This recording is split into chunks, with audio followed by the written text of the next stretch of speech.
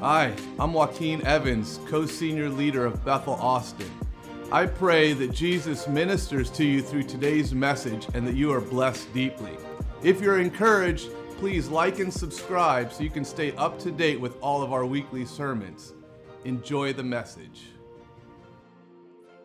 Okay, I love to read this declaration slide together before I preach. I just think it's great to have some intention going into the Word of God. Amen.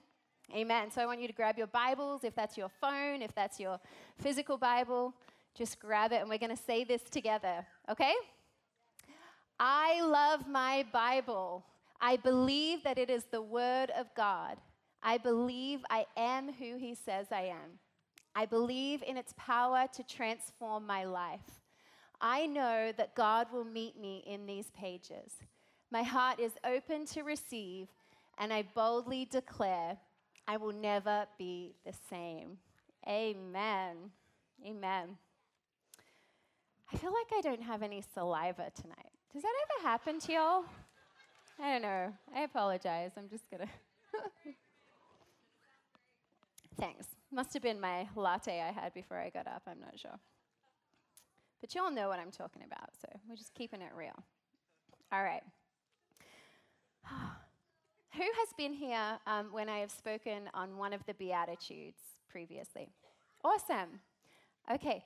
Well, believe it or not, the first time I preached on the Beatitudes was 7 months ago. I know it's the series that never ends. But I don't get to preach that often, and there are 8 Beatitudes. And so we kind of jumped in on the Beatitude of blessed are the meek, for they will inherit the earth. And it was going to be a one-time sermon. I was intrigued by this word meek and what it actually meant in biblical terms and how opposite that was of what we imagine that to be in our modern Western world terms. And so I was so intrigued that I'm like, I'm going to study this and dive in, and I want to speak on this. And the more I did, the more I was just like enraptured by these Beatitudes. And the more I studied them, just the more I loved them. And I just realized we just need to speak on all of them. We just need to get in, study, ingest, live out these Beatitudes. Amen? So we kind of started somewhere in the middle, which you're welcome, A-type friends. I know that is probably bothering you. To be honest, it bothers me. But we're just rolling with it, okay? All right, so last time I spoke on, blessed are those who are persecuted for righteousness' sake, for theirs is the kingdom of heaven. And now we are circling back to the beginning. But I want to bring a little bit of context, and I want to bring a little bit of a foundation for the Beatitudes as we go into the next one, which is the first one. And it's this. We want to talk a little bit about the Sermon on the Mount. Okay, so the Sermon on the Mount is this message that Jesus preached to his followers, and it is which the Beatitudes is the introduction to. And there's a quote by David Guzik that I'm going to read to you. There's a lot of quotes because I just did a lot of digging and a lot of research on this one, so just bear with me. But he says it in a better way than I can. He says, "It has been said, if you took all the good advice for how to live ever uttered by any philosopher or psychiatrist or counselor, took out the foolishness and boiled it all down to the real essentials, you would be left with a poor imitation of this great message by Jesus." If we took all the wisdom this world has to offer us, we would be left with a poor imitation of this message from Jesus. Now, I'm a big believer in counseling. I'm a big believer in seeking help when you need help. I'm a believer in self-awareness. I think you should know yourself. I think you should know and understand your emotions. And hey, we're all on a journey in that. But we should be aware of how we affect the people around us. I believe we should always be students.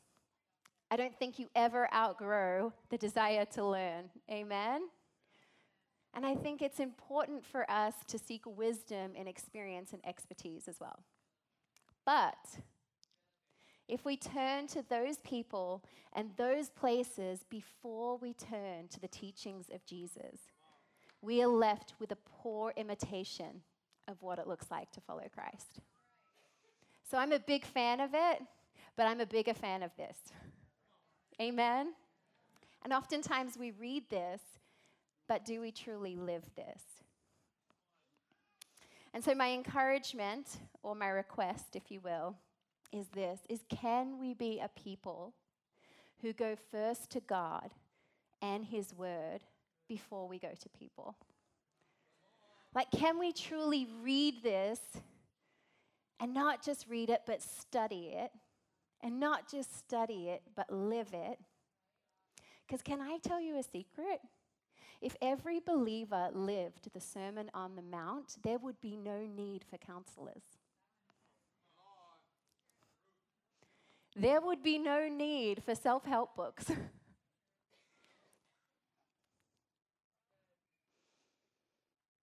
This is the greatest teaching on Christian life that there will ever be. And see, the Beatitudes is the introduction to this famous and greatest sermon of all time. And the Sermon of the Mount, it is sometimes thought as Jesus' declaration of the kingdom. And in the same way that the American revolutionaries had the the Declaration of Independence. Clearly, I'm not American. No, I'm just kidding. I do know the Declaration of Independence. But it's a set of rules, right? It was a set of guidelines on how this nation was to be established, how it was to act. And that is what Jesus has done here. He's like, this is my declaration of the kingdom. How you are to act and interact. The rules, the guidelines, if you will, of the kingdom of heaven. And so we only need to read this and look at the areas in our life that we are living according to these teachings and to see how deep our convictions run. To see if Jesus truly is Lord of our lives. This is the same sermon that teaches us to love our enemies. I mean, sometimes we have a hard enough time loving our brothers and sisters, right? It's the same message that teaches us how to pray, the same message that calls us the salt of the earth, the same sermon that tells us not to worry about tomorrow, for tomorrow will worry about itself. It is the same that tells us to seek first the kingdom of God. And it concludes with this, that a wise man would build his life upon the rock that is Jesus Christ. If you open up in your Bibles to Matthew 5:3, which is what we're going to be covering tonight, we're going to skip back to 5:2 for a moment.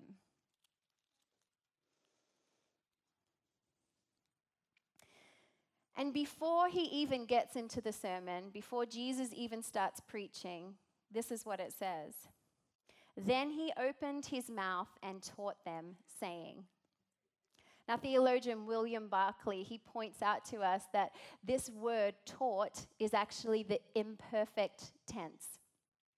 So what does that mean?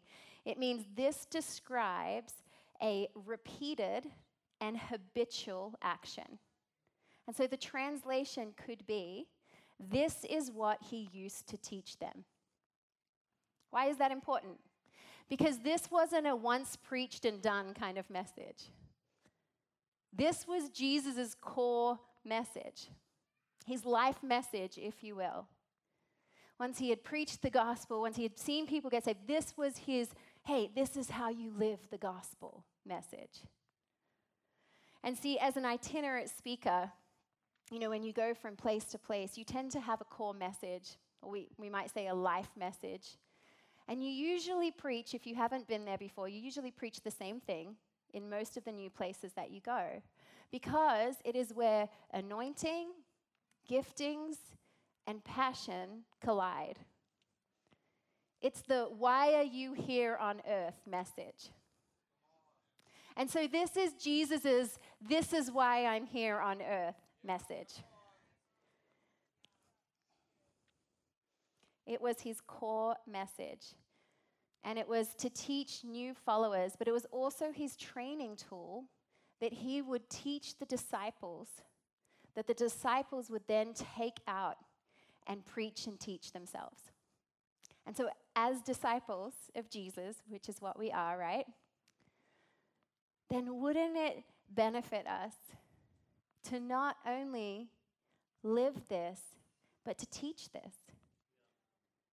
Just as Jesus asked his disciples to do. Guzik goes on to say, it is clear that the Sermon on the Mount had a significant impact on the early church. The early Christians made constant reference to it, and their lives displayed the glory of radical discipleship. Their lives displayed the glory of radical discipleship because they lived out this sermon.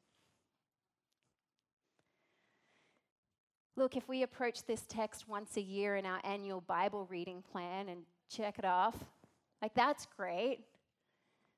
But do we truly read this as a roadmap to our faith? Do we study this?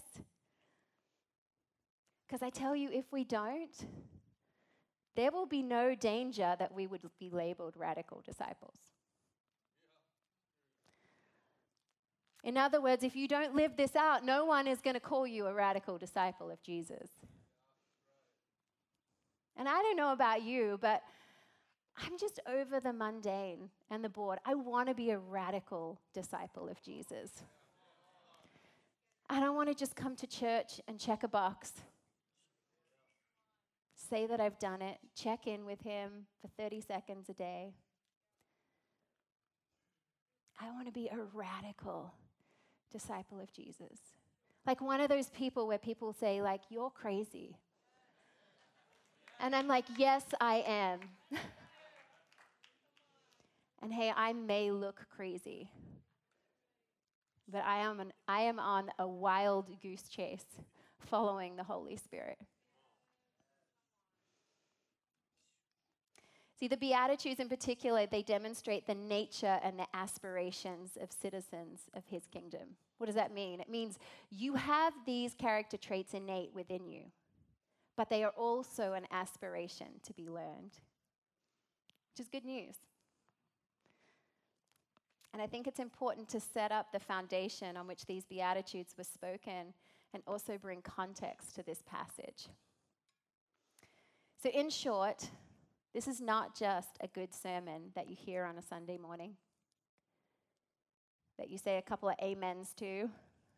You walk out and your friend was like, what did the preacher speak about? And you're like, I don't know, but they had this prop and it was really funny. It's not that kind of sermon. This is not the kind of sermon that you forget. It's the kind of sermon that you live. The very roadmap and foundation of the teachings of Jesus, in which Jesus could say, if I am your Lord, this is how you should live. If you truly follow me, not just in word, but in action, these are the character traits that you will exemplify. If you truly have died and risen with me and are not too busy fighting the dead man that you once were, this is what you will look like. But you see, these Beatitudes, it's not like an a la carte menu. It's not like, oh, pure in heart looks so much better than poor in spirit. I'll take a double order of that. Persecution, I'm going to leave that one. I'll hunger and thirst for righteousness, but I don't really want to show people mercy. It's not a pick and choose menu. This is a mandatory list of character traits that Jesus is saying, if you follow me, these traits will be evident in your life.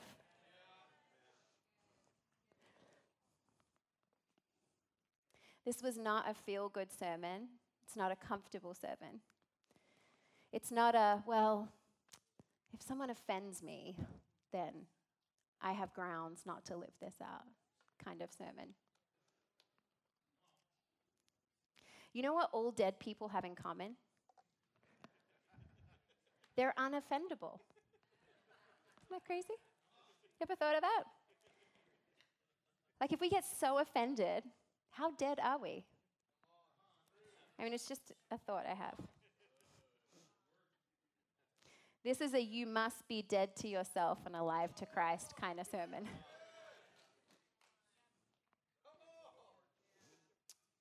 Okay.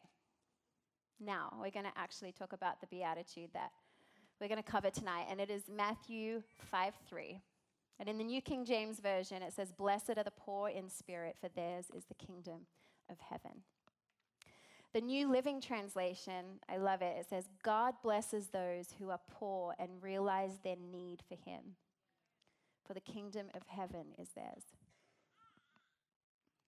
The Amplified goes one step further and says, "Blessed, spiritually prosperous, happy, to be admired are the poor in spirit, those devoid of spiritual arrogance." I'm just going to say that one again. Those devoid of spiritual arrogance.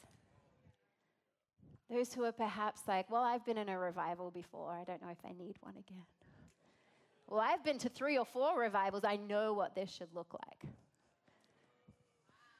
Those devoid of spiritual arrogance. Those who regard themselves as insignificant, for theirs is the kingdom of heaven, both now and forever. So we have previously covered in some of the other messages what this word blessed means. And so just as a really quick recap, I mean, in the simplest term possible, it means happy. Who wants to be happy? Yeah, I want to be happy. Now, I just am not sure if Australians should ever try to speak Greek. No matter how many times I hit the little, speaker and have the man tell me how it sounds and how I should be saying it, it just does not sound right with my accent. But anyway, I'm going to try. This word blessed is marakaros. Marakaros, I think. And William Barclay, he says, marakaros then describes that joy which has its secret in itself. That joy which is serene and untouchable and self-contained. That joy which is completely independent of all the chances and changes of life. So in a nutshell, it is a joy that no circumstance or situation or person can touch.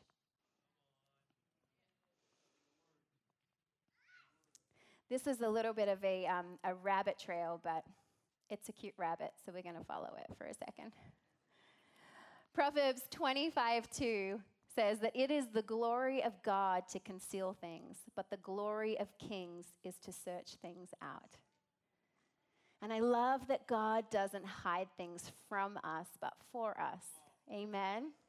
And the Bible, when you start reading and studying the Bible, it is filled. It's like an onion, as Shrek would say.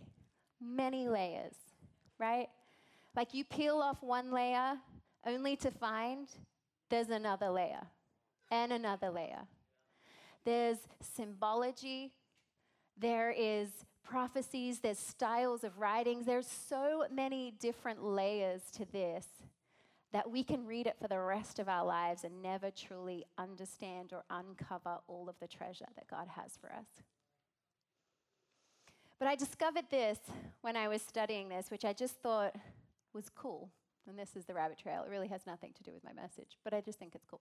Without looking at your phone, I see you back there. No, I'm just kidding. No one was looking at their phone.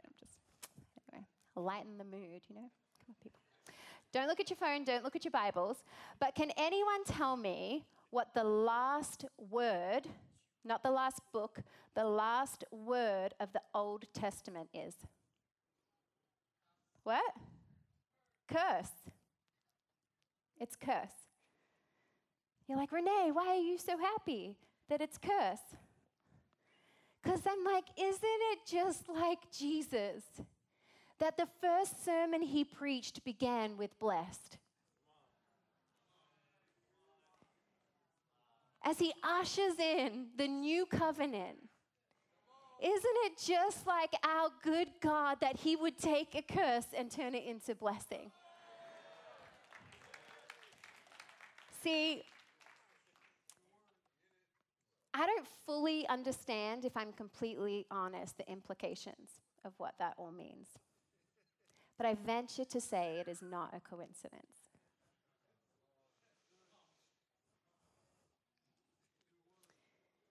Okay, so that rabbit has gone. Okay, when I read this beatitude, I have two main questions. And so this is the roadmap that we are going to take tonight. The first is, why did Jesus start this with this beatitude? Why did he start his sermon this way? And the second is, what does it actually mean to be poor in spirit? And so we're going to cover those, but first, we're going to talk about why did Jesus start with this beatitude. See, writing a sermon or building a sermon, it's really an art, if you will. And a good sermon, a great sermon, should have elements to it. It should have a flow. It should have consistency, right? It should have an element of art to the way that it is created. And see, Jesus is the master craftsman. So there was a reason that he chose this beatitude to start with, and it was not random. And I don't believe that God makes mistakes. And I believe that Jesus was very intentional with his words. He only spoke what he heard his Father speak, right? So there was a purpose to not only the words that he spoke, but the way that he spoke them. The timing in which he spoke them, to the audience that he spoke them to, and to the order and to the structure of them. His messages aren't just rabbit trails. They are very intentional.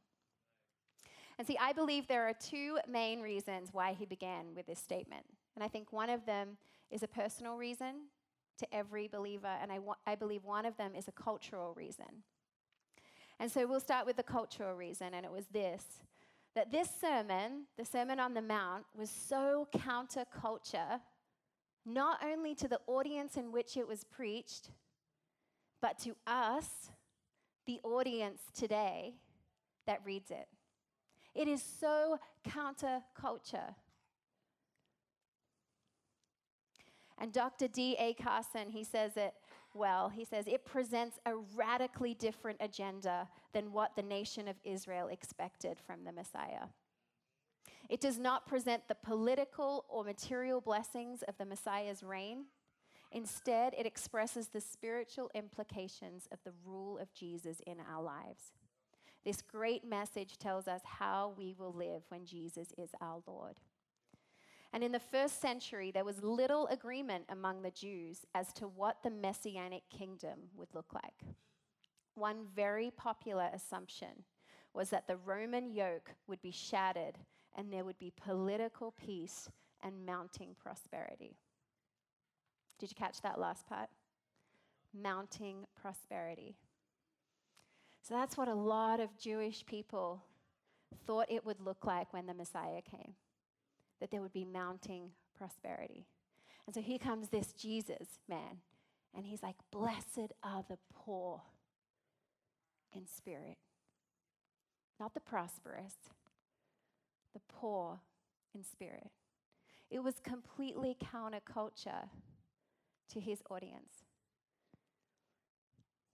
Everything about Jesus and his teachings went against this heroic figure that they esteemed the Messiah to look like.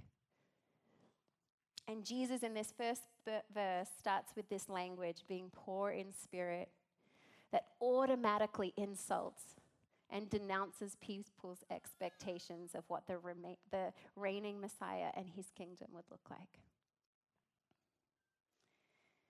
I think Jesus was a little bit offensive. So I feel like we're, kindred spirits, if you will. Just kidding. John Stott, a famous theologian, says, Jesus contradicted all human judgments and nationalistic expectations of the kingdom of God. The kingdom is given to the poor, not the rich. The kingdom is given to the feeble, not the mighty. To little children humble enough to accept it, not soldiers who boast that they can obtain it with their own prowess. Is anyone a gardener in the room? You can be proud, just put your hands up. I'm an aspiring gardener. I often say the tagline of my life, if you will, is, how hard can that be? And I love it, because it turns out sometimes it's not actually that hard. And you can get a lot of stuff done. Thank you, YouTube. But turns out there's a lot of things that are a lot harder than they seem. And for me, gardening was one of those things. I started about 1.5 years ago. And my mom is a gardener.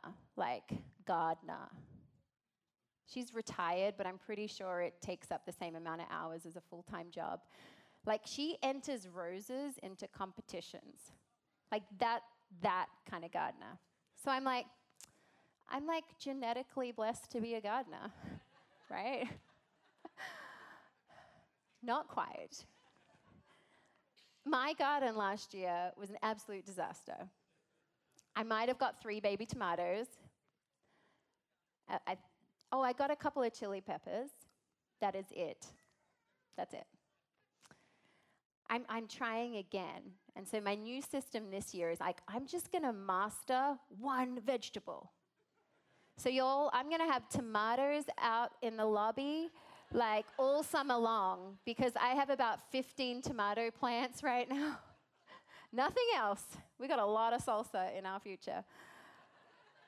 But I'm going to master tomatoes. Anyway, you're like, Renee, where is this going? Tomatoes. I'm so proud of my children when they say tomatoes. I'm like, oh, thank you, Jesus, for your kindness. But gardening is a lot harder than it looks. And what I discovered is that 80%-ish success of what determines your success as a gardener is the soil. The soil. Who knew? Isn't it just dirt? Put the dirt in. Put a plant in. Not quite. There's so much involved when I started getting into this, and I follow some gardeners on Instagram, and I'm like, oh, I'm like a gardener groupie, a little bit. I'm like, ooh, what soil did you use? But they're telling me all these things that I need to add to my soil in order to make it the best soil that vegetables can grow in. And so I'm getting an education in soil. Again, Renee, what's this got to do with your message? But this beatitude, if you will, is the soil in which all other beatitudes can be obtained. If you cannot be poor in spirit, then you can't be pure in heart. If you cannot be poor in spirit, then you cannot be merciful. And I'm going to get to why in just a second. But just so we know, without this one, all the others don't come along. And by chance, if one of them did, if we didn't have this one solidified in our life, chances are we think that the fruit of that one was by our own works. And because we deserved it. If we don't understand what it's like and what it is to be poor in spirit. On a personal level, why is this first? And the reason that this beatitude is at the beginning is quite simply this. It is where we all start. It's where we all start. Charles Spurgeon says, everyone can start here. It isn't first blessed are the pure or the holy or the spiritual or the wonderful. But everybody can be poor in spirit. Because it is not what I have, but what I have not. It is the first point of contact between my soul and God. It is the first point of contact between my soul and God.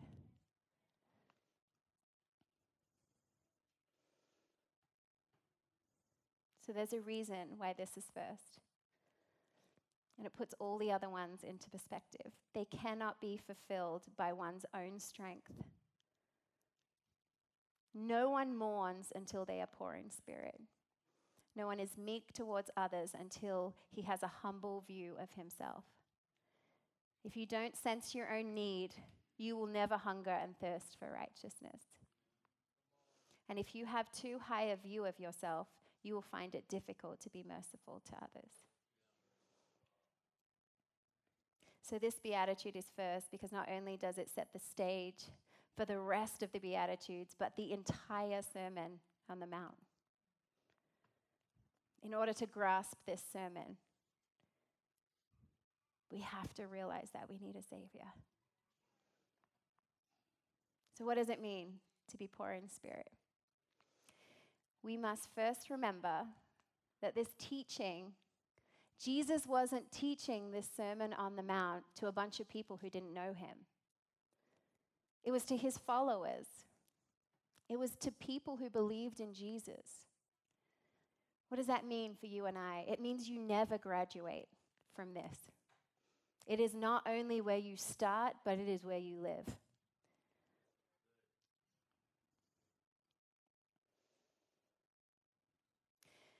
Theologian Watson says, "How poor are they that think themselves rich? How rich are they that think themselves to be poor? I call it the jewel of poverty. There be some paradoxes in religion which the world cannot understand. For a man to become a fool that he may be wise, to save his life by losing it, and to be made rich by being poor. Yet this poverty is to be striven for more than riches. Under these rags is hid cloth of gold, and out of this carcass cometh honey." This isn't a popular view to be poor in spirit. And see, the greatest hindrance of living a life that is poor in spirit is pride. Being poor in spirit means we recognize and accept that without the redemption of Jesus, we have nothing. We are spiritually bankrupt. The word poor in this verse means patokos. It means reduced to beggary, begging, destitute of wealth. And I think those ones are more of the obvious ones, but it also means destitute of position, destitute of influence, destitute of honor, poor and needy. See, we must first grasp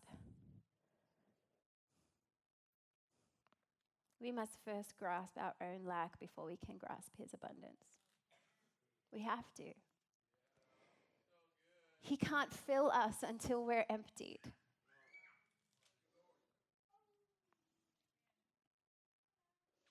And really what this boils down to is the poor in spirit is the ultimate expression of humility. James 4:6 tells us, "But he gives us more grace. That is why Scripture says, God opposes the proud but shows favor to the humble." In 2 Chronicles 7:14, "If my people who are called by my name will humble themselves and pray and seek my face and turn from their wicked ways, then I will hear from heaven and I will forgive their sin and heal their land." And I spoke about this last week. Turn from their wicked ways means to repent. But you cannot repent without humility. You can't. And last week I spoke about the things that revival history has in common. And it is the key ingredient was repentance. So we want revival, Yes? I do.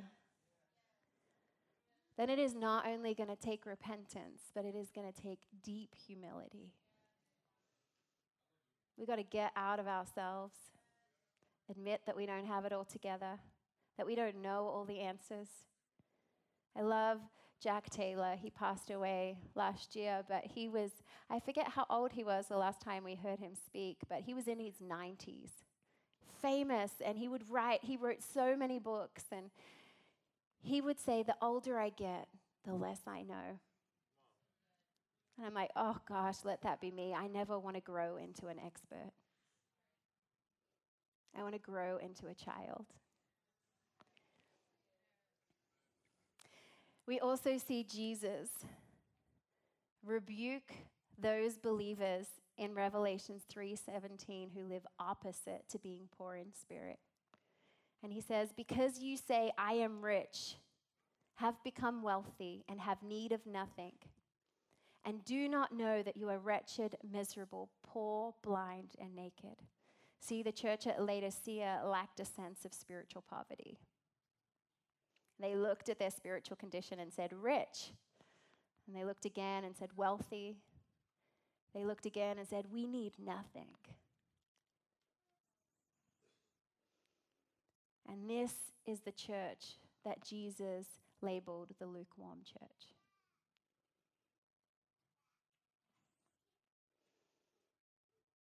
They were the opposite of poor in spirit. The cause of Christ has been hurt more by Sunday morning bench warmers who pretend to love Christ, who call him Lord, but do not his commands. They have hurt more than all the publicans and sinners combined. Here is one of the things that I think hinders us becoming poor in spirit, and it is a spirit of entitlement.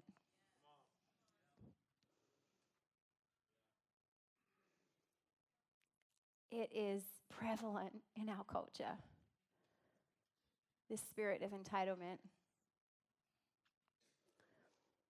God gives us good gifts because he is a good father. But we better make no mistake in thinking that was our works that got those gifts, or that it was because we deserved those gifts. And this should lead us to a lifestyle of repentance, humbling ourselves before God. I know this is kind of like a heavy topic,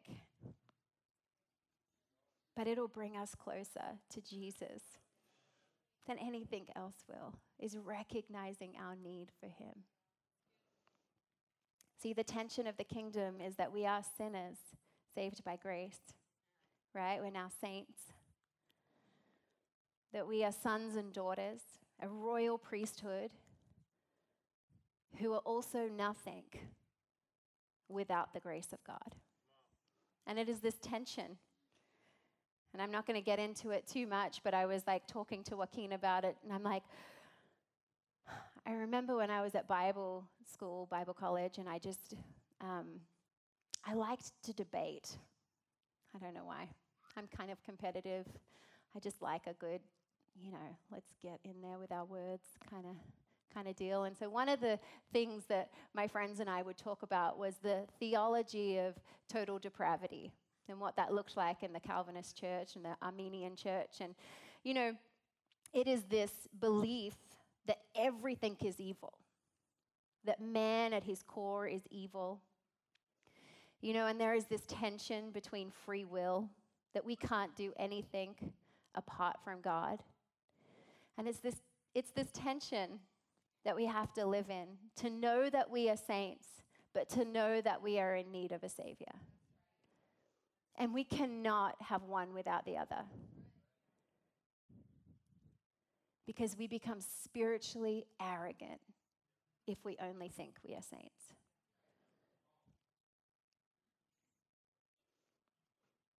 But if we only think that we are sinners,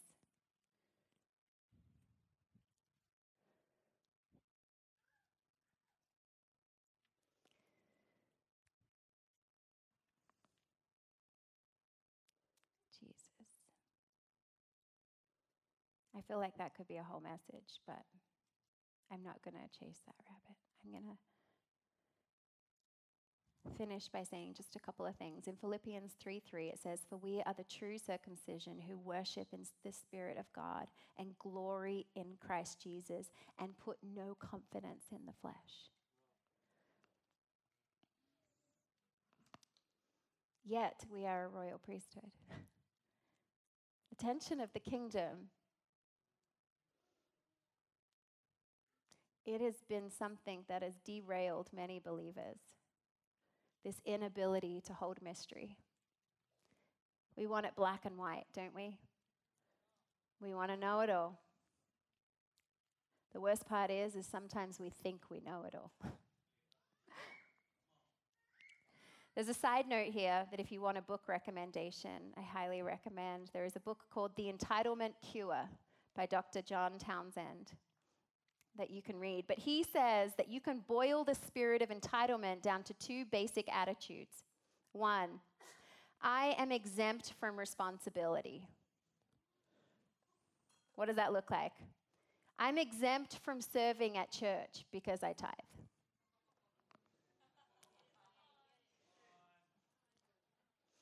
I am not responsible for the failures in my life. I wasn't set up for success. I am not responsible for how I impact you. I'm not responsible for how my words or actions affect you.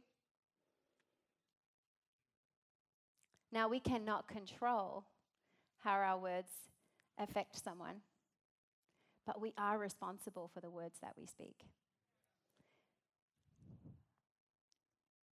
If you get your feelings hurt, then that's just your problem, not mine. A total disregard from responsibility. The second attitude is this: I am owed special treatment.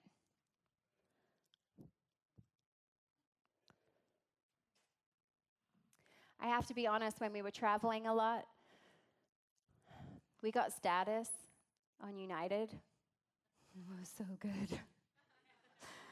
We got to jump the line. We got special seats. We got special meals. We got priority check-in. It was great. And then we stopped traveling. And we planted a church. And I'm like, hey, where are all the perks? United, don't you know how many miles we've flown with you? You owe me. We expect special treatment. And I know that's a funny, maybe, analogy. But in our everyday life, it may look a little bit like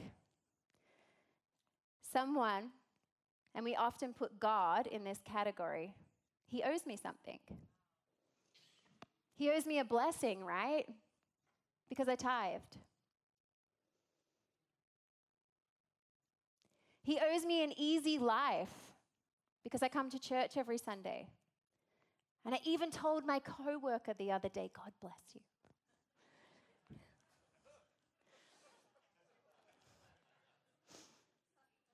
But let us make it clear, God owes us nothing.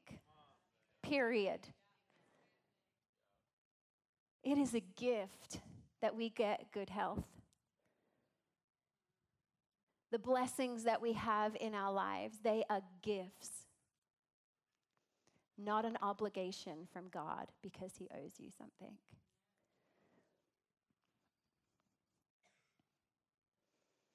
And see, the quicker we realize that God owes us nothing, the freer we will become. I didn't say the easier it will become, but I did say the freer we will become.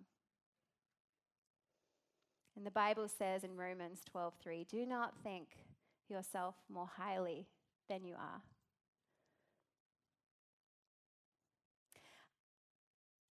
When we first moved to Austin, this is a safe place, right? I'm going into confession mode. Yeah? Okay. I'll just pretend you all nodded and said yes. When we first got to Austin, I'm just going to be super honest. It was so hard. It's like there was something opposing us or something from being here. Right. That was meant to be funny, but that's okay. But we felt this opposition come against us. We definitely felt the attack of taking new ground. in every which way you can imagine, on our family, on our wider church family. I mean, I could list thing after thing after thing.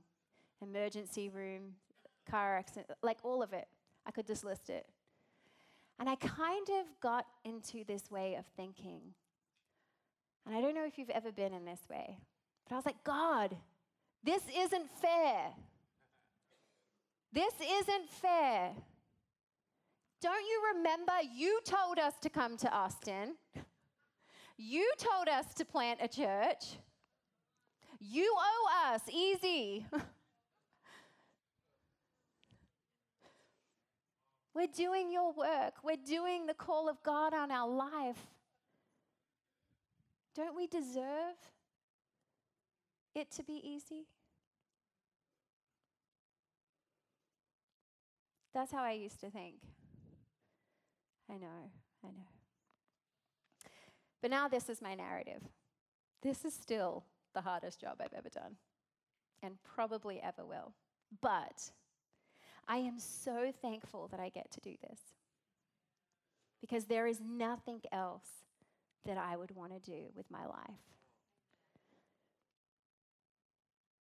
Even if that life came with easy, I still wouldn't choose it. We've got to get out of this microwave culture. Like we want to microwave our way through hard things. But unfortunately, hard things are going to come. There's no way around it. But it's how we go through it that matters. And if we think we're entitled to not go through it for whatever reason. I actually believe that there are some who are deconstructing their faith out of disappointment that God didn't give them special treatment.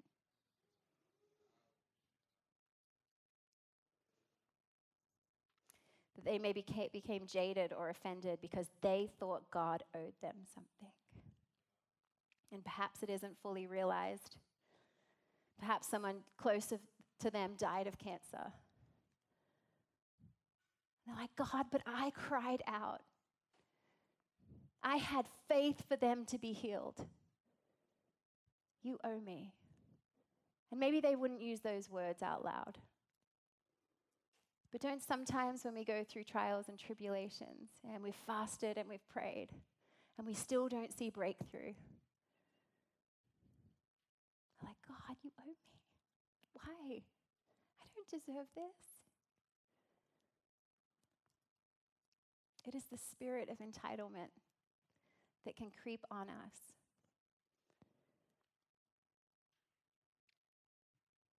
One of the antidotes to the entitlement spirit is thankfulness. See, it's really hard to complain when you're giving thanks. We become more aware of all of the blessings that we have and less aware of what we don't have. Living a life of thankfulness will help to create within us this beatitude. When we are poor in spirit and cry out our thankfulness for our salvation, we put ourselves in the posture of humility and we create the garden bed in which all of the other beatitudes can grow in our lives. We have a great need for a Savior. But the greatest news of all is that we have one. But let's just not forget what got us to where we are. And not think that it was because of anything that we did, but remain poor in spirit, knowing that it was the goodness of God that led us to repentance and not our own free will.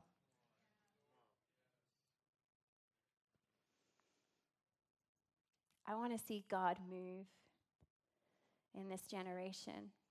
I want to see him move in this city. But it is going to take believers being poor in spirit and crying out to God in order to see him come. Amen.